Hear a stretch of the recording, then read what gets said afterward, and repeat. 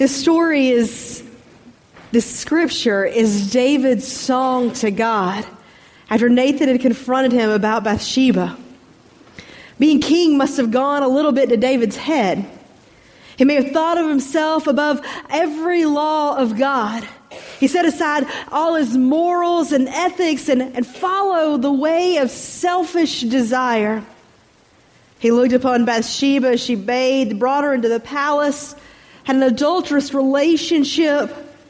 When she was with child, he tried to cover it up by having Uriah come in. And again, when Uriah decided not to, they sent him to the front lines of battle where he was slain. This is not a sin of impulse. It was planned and carefully thought out. David wasn't caught up in some circumstance beyond his control. But he put great effort into concealing this sin. The psalm reveals David's folly, but it also reveals his restoration. It's the psalm of a changed heart. David's story could be told and retold under 100 different scenarios. Maybe you relate to this psalm. This morning I want to relate a story in my life and how I dealt with this. When I was younger, I was daddy's girl. I was the first child. I was perfect, you know. This is where you laugh. Yes. I had it all laid out. I had everybody fooled that this was who I was. And my brother, the younger child and a boy at that, he got into all kinds of trouble, and I let him. Yeah. One day in particular, we had a great playhouse in my parents' backyard, and our mud pies just were not baking up the way they should have been with the sun, and so we needed to add a little fire, if you get my drift. So I tell my brother, I believe he's 5 at the time, go inside and grab one of Mom's pots. He does. Okay?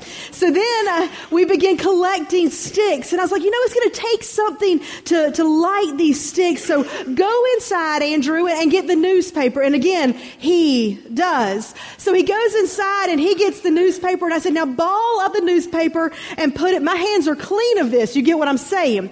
So he's doing all the work. Finally, I tell him to go inside and get the flamethrower, the little aiming flame. And again, he does. So he comes out and I was like, okay, now put the fire on the newspaper. Newspaper lights very quickly. Did you know this? And so within a matter of minutes, our stove for cooking mud pies, Addie's really perked up right now, a little nervous to tell this. All of a sudden it erupts and there is fire going up the side wall of our playhouse. Well, thankfully, my father has taught us enough about this. We quickly go and get dirt, not our mud pies, and we put the fire out, but not before it had singed a good portion of the wall going up. So for a while in our life, Andrew and I were sitting there and we're discussing how we should go about this. What should we do? One, Mother's pot is ruined. She doesn't cook that much anyway, is what I thought, but I hope she's not listening right now. Sorry, Mom. But the other part is they don't really come out to the playhouse that often. So maybe if we're just quiet, we can get away with it. We did not think to look at ourselves. We were just looking at the scenario. And of course, my brother is covered in soot and I'm clean. My hands are clean of this, right? Because I know how to wash my hands, and boys at that age did not. So he gets in trouble. And I let him. I let him take the full force of the punishment. I let my mom and dad think that I was over here doing my own thing, and he was the one doing the fire. He couldn't convince them otherwise. And it wasn't until just a few years ago that I actually admitted guilt to this. And thank goodness the statute of limitations had surpassed in my parents' mind that I wasn't experiencing that punishment. But as a kid and even in high school, I remember that scenario. In fact, it stuck with me so much that I remember it today. I remember the guilt I felt watching my brother, but I also knew that I didn't want to experience that. We get this psalm today, and again, my silly story from childhood doesn't relate to this, but we get our psalm today, and it speaks of a heart that is crying out to God. That they've experienced something in their life so much that they need God. Have you ever been there? The sins, the brokenness, what we feel, it just pulls us down. In fact, a word that David uses in this song this morning is a contrite heart. Verse 17 says, the sacrifices of God are a broken spirit, a broken and contrite heart, O God, you will not despise. When David speaks of this heart, he speaks of bowing down with an awareness of his spiritual bankruptcy, of how he came to a point where he was all spent. There was nothing left within him. A contrite heart is that our inner spirit is crushed with a sense of guilt, a sense of wrongdoing. That we have a genuine and deep sorrow, a genuine and deep sorrow for our rebellion against God.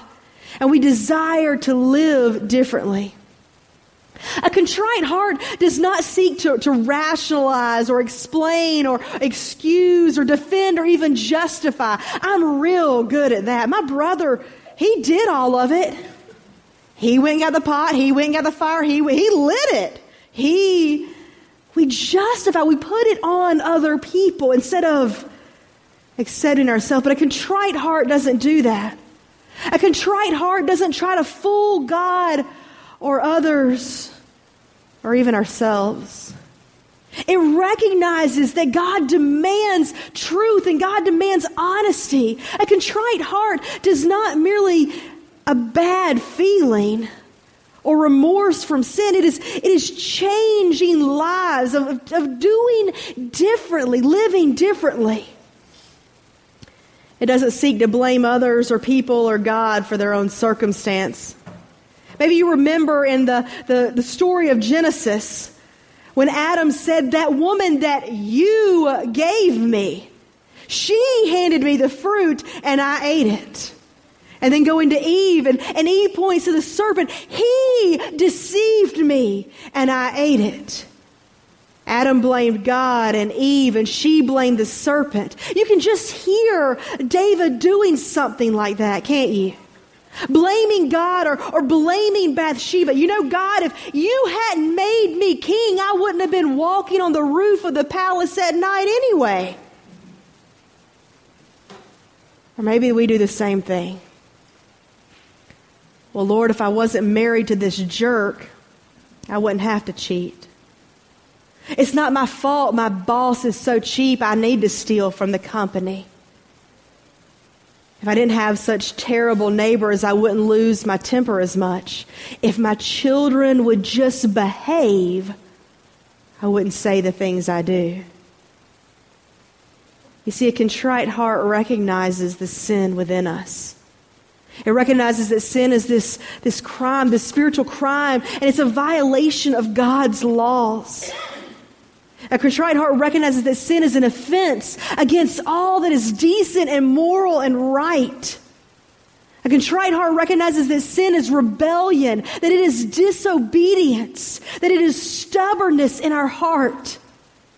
When we become aware of our sins, our iniquities, transgressions, and we experience that contrite heart, we need to know that God isn't interested in these half-hearted, empty apologies.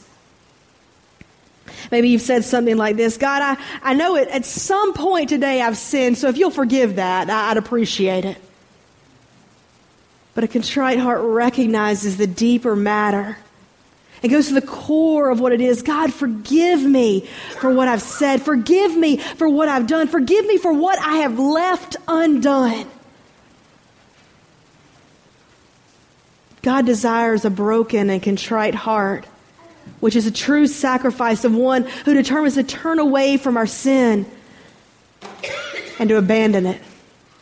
But more than a contrite heart, David is speaking, and he goes to confession. We've heard this saying, right? Confession is good for the soul, but not always for the backside, right? I grew up with that portion. Yeah. David spoke and he says in verse 3 and 4, "For I know my transgressions, my sin is ever before me. Against you only have I sinned and done what is evil in your sight. So you are justified when you speak and blameless when you judge." If you hear in this portion, there are two sides to his confession. He confesses to himself, "I've sinned. My sin is before me. I know what I have done. I know where I have messed up. It haunts me. The memory is there. It follows me." We've heard this saying, it's just a little white lie, right? And what happens? It grows and grows and grows. So he confesses to himself, which I think we miss a lot of times. I'm not that bad. Or we think that what we do isn't bad. What we leave undone isn't that bad because I didn't do anything. But he confesses to himself, and then he confesses to God. "Against you only have I sinned."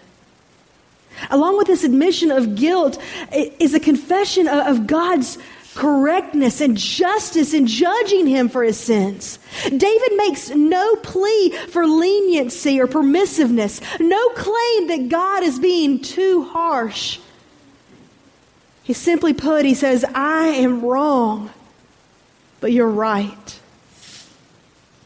If we're going to be genuine in our confession, we need to know that a sin isn't just a blip or a mistake, a little bit of mischief. It is a sin. It is wrong. It's an intentional act in what we do and what we say. Sometimes we have the wrong attitude for sin. It's okay, it's just this little thing. But we need to know that we have a hatred for sinning, a disgust, a complete disapproval for when we sin against God and against others.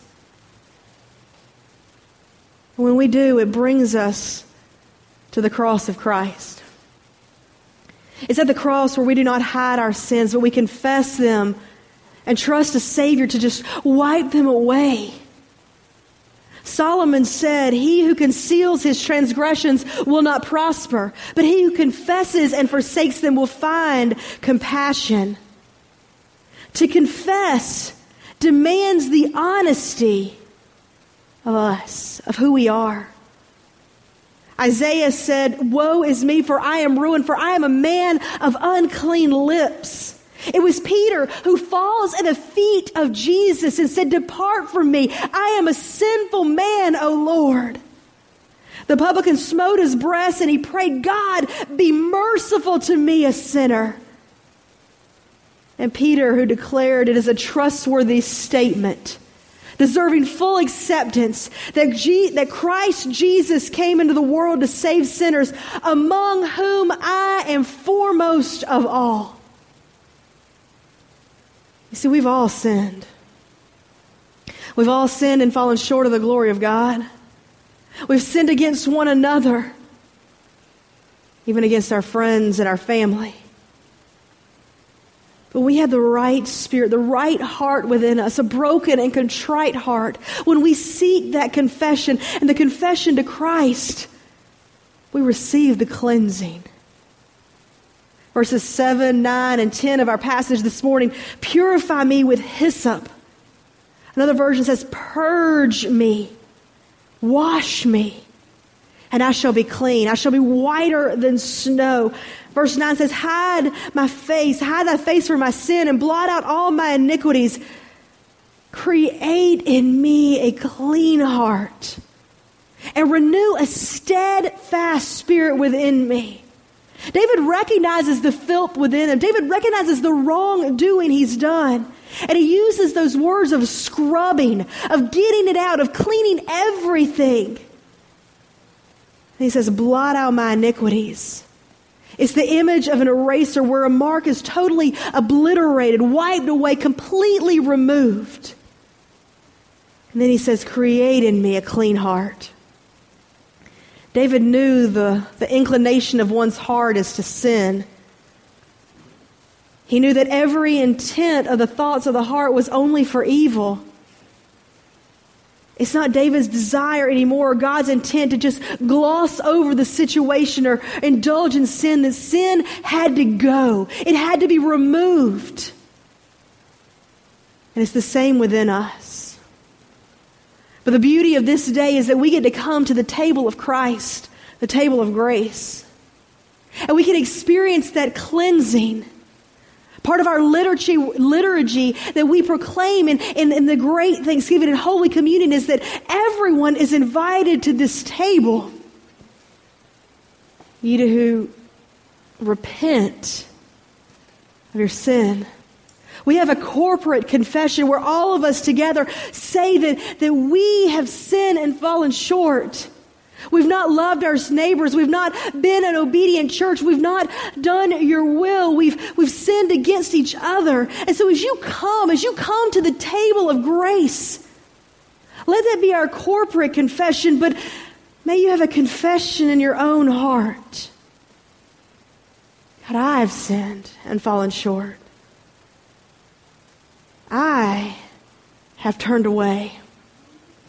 And then when we hear the glorious words that in the name of Jesus Christ, you are forgiven, it's not just a corporate you, it is you individual. We each are cleansed of our sins. And it's with a boldness and a faith within us that then we proclaim with loud authority, glory to God. Amen. Let it be. David was speaking out of a heart that's experienced forgiveness, from a heart that has sinned and sinned greatly. We each have sinned. But you too can have the cry, the song of your heart to be that of cleansing, of wholeness, of a uniting with God. So let us come to the table. Come to the table of grace and experience God's love, His mercy, and His forgiveness. Will you join me as we pray? Gracious and mighty God, you bring us now to this place. And our love of you, we ask for forgiveness. That you would forgive us our sins, and that you would lead us to a whole life with you. Convict our hearts now, Lord, but as we come, would you open us to your mighty blessing in this place? In Jesus' name we pray. Amen.